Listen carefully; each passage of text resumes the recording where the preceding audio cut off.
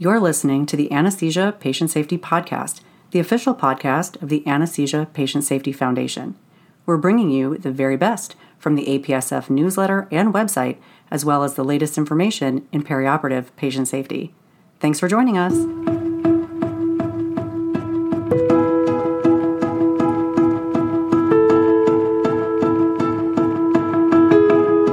Hello, and welcome back to the Anesthesia Patient Safety Podcast.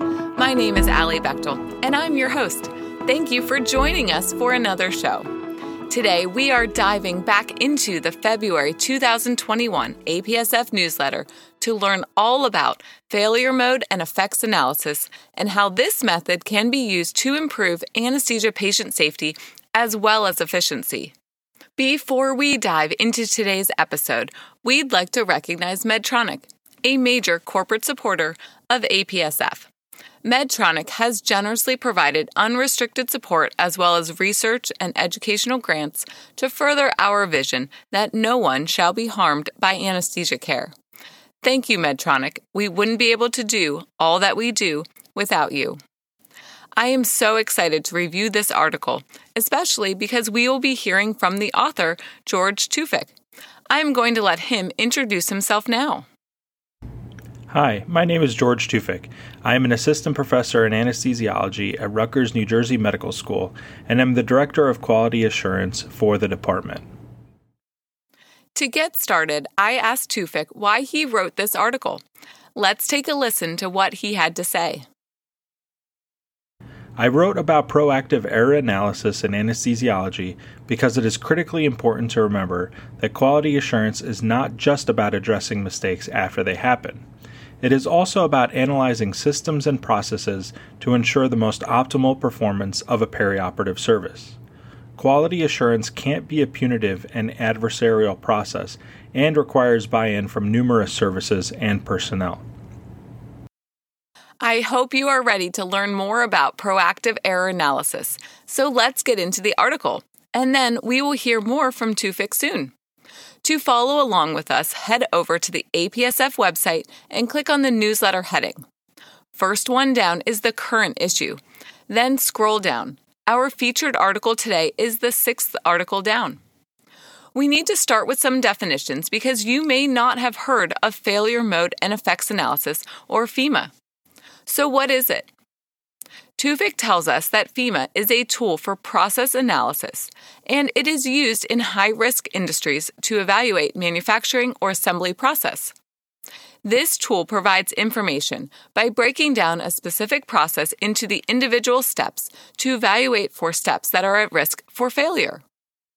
As part of this process, each step is given a risk priority number, or RPN, depending on the required resources, including time, money, and manpower. And this helps to determine how to use resources efficiently and effectively to make the biggest impact.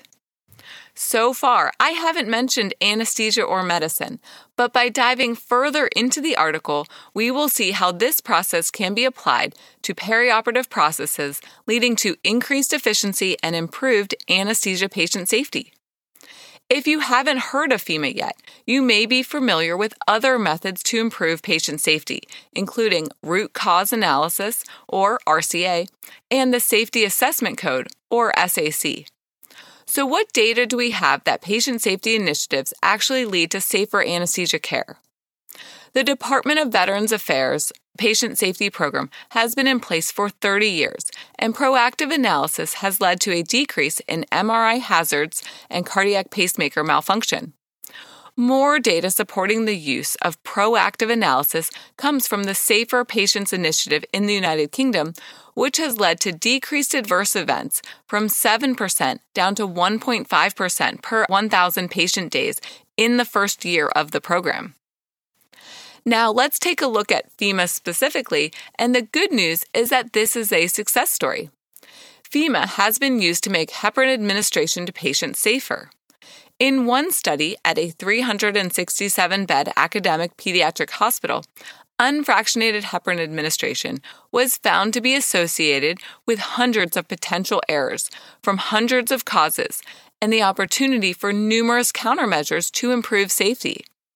Some of these potential errors included mathematical errors, unknown requirements for administration, incorrect timing of administration, challenges with the hospital electronic medical record, poor patient education, and the ability to administer incorrect doses.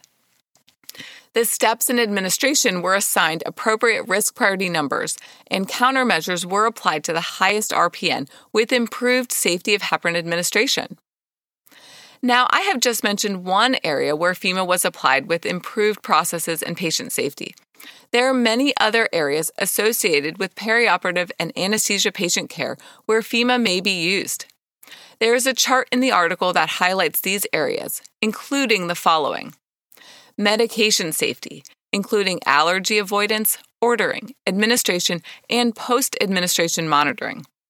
Equipment safety, including routine check, equipment failure, availability, and emergency equipment.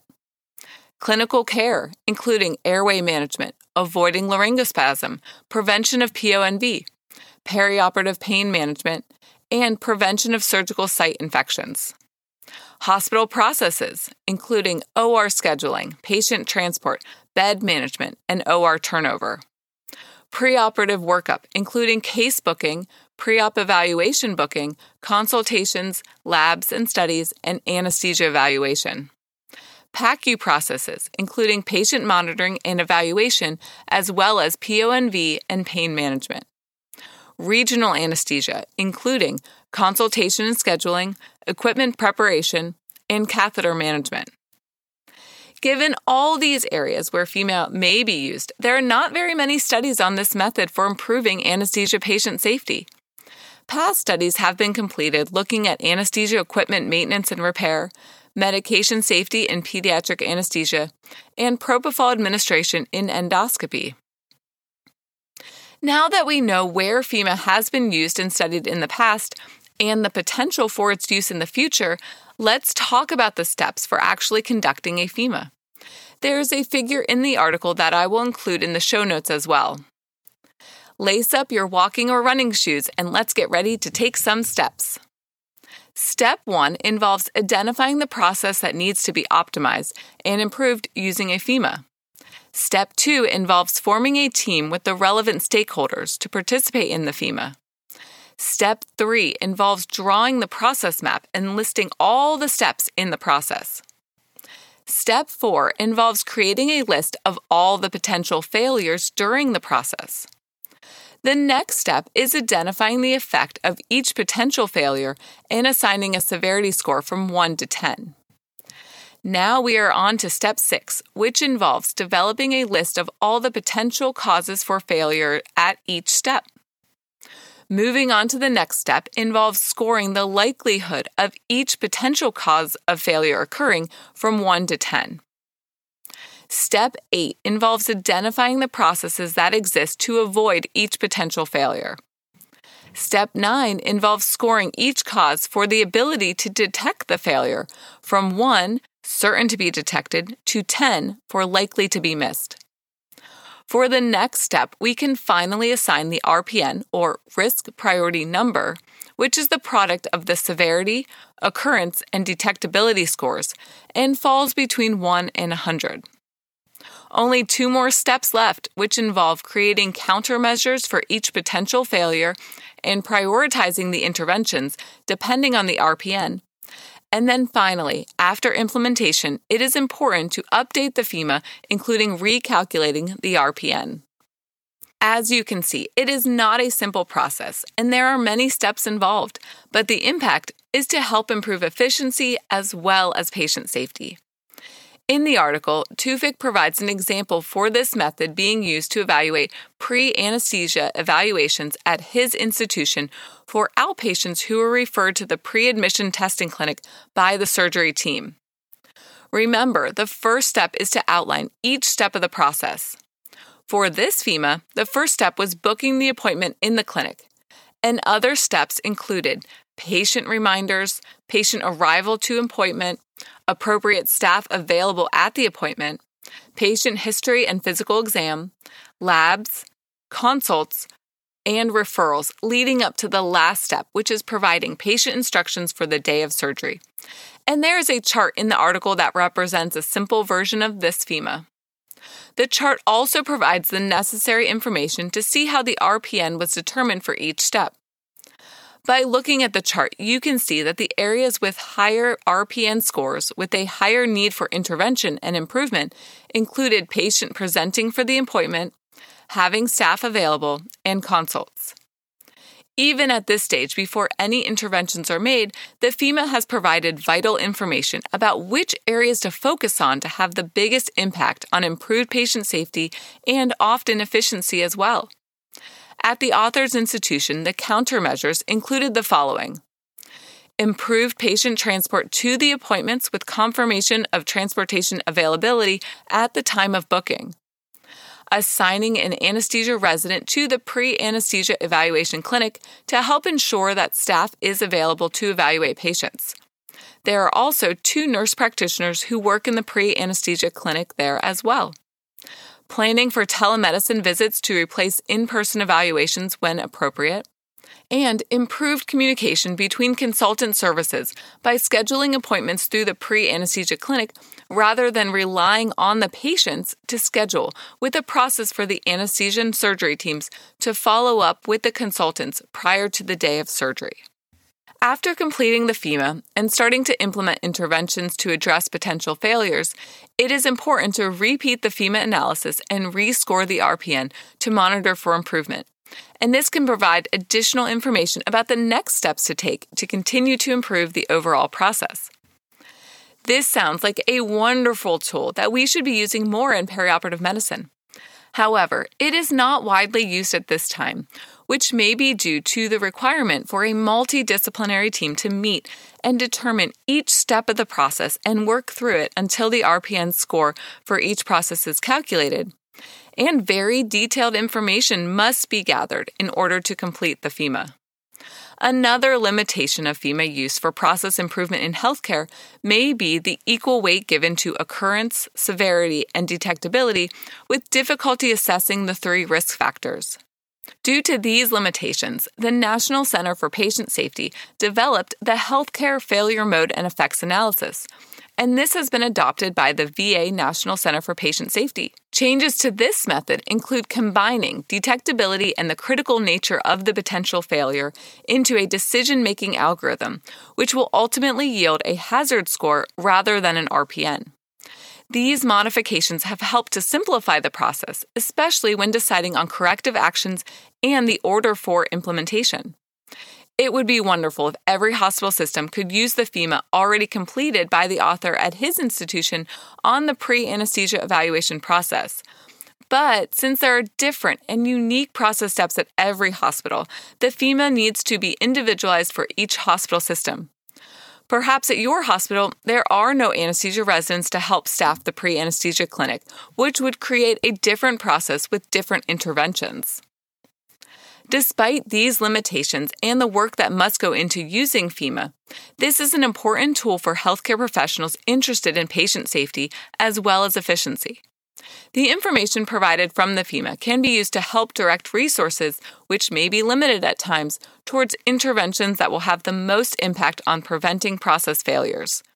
This is a team approach with a built-in review system to reevaluate the process and the impact of the interventions, with redirection of resources towards the next set of interventions so that there continues to be a big impact and improved process. Tufik concludes the article with this call to action. This author strongly recommends its use in anesthesiology and perioperative medical processes to assist in improving quality and safety via a systematic process to identify where attention and resources will be most effective. Before we conclude the show for today, I asked Tufik another question about what he hopes to see going forward related to adverse events and anesthesia patient safety. Let's take a listen to what he had to say. Moving forward, I hope to continue to research and publish regarding adverse event analysis. How we analyze potential modes of failure in perioperative medicine is not a one-size-fits-all model. Educating anesthesia personnel on the different systems and pathways available will hopefully enable each group or department to find a system that works for their institution. Thank you, Tufik, for contributing to the show today. What system do you use for adverse event analysis at your institution? This is such an important area to evaluate the potential for threats to anesthesia patient safety and to take action to help improve safety. If you have any questions or comments from today's show, please email us at podcast@apsf.org. Visit apsf.org for detailed information and check out the show notes for links to all the topics we discussed today.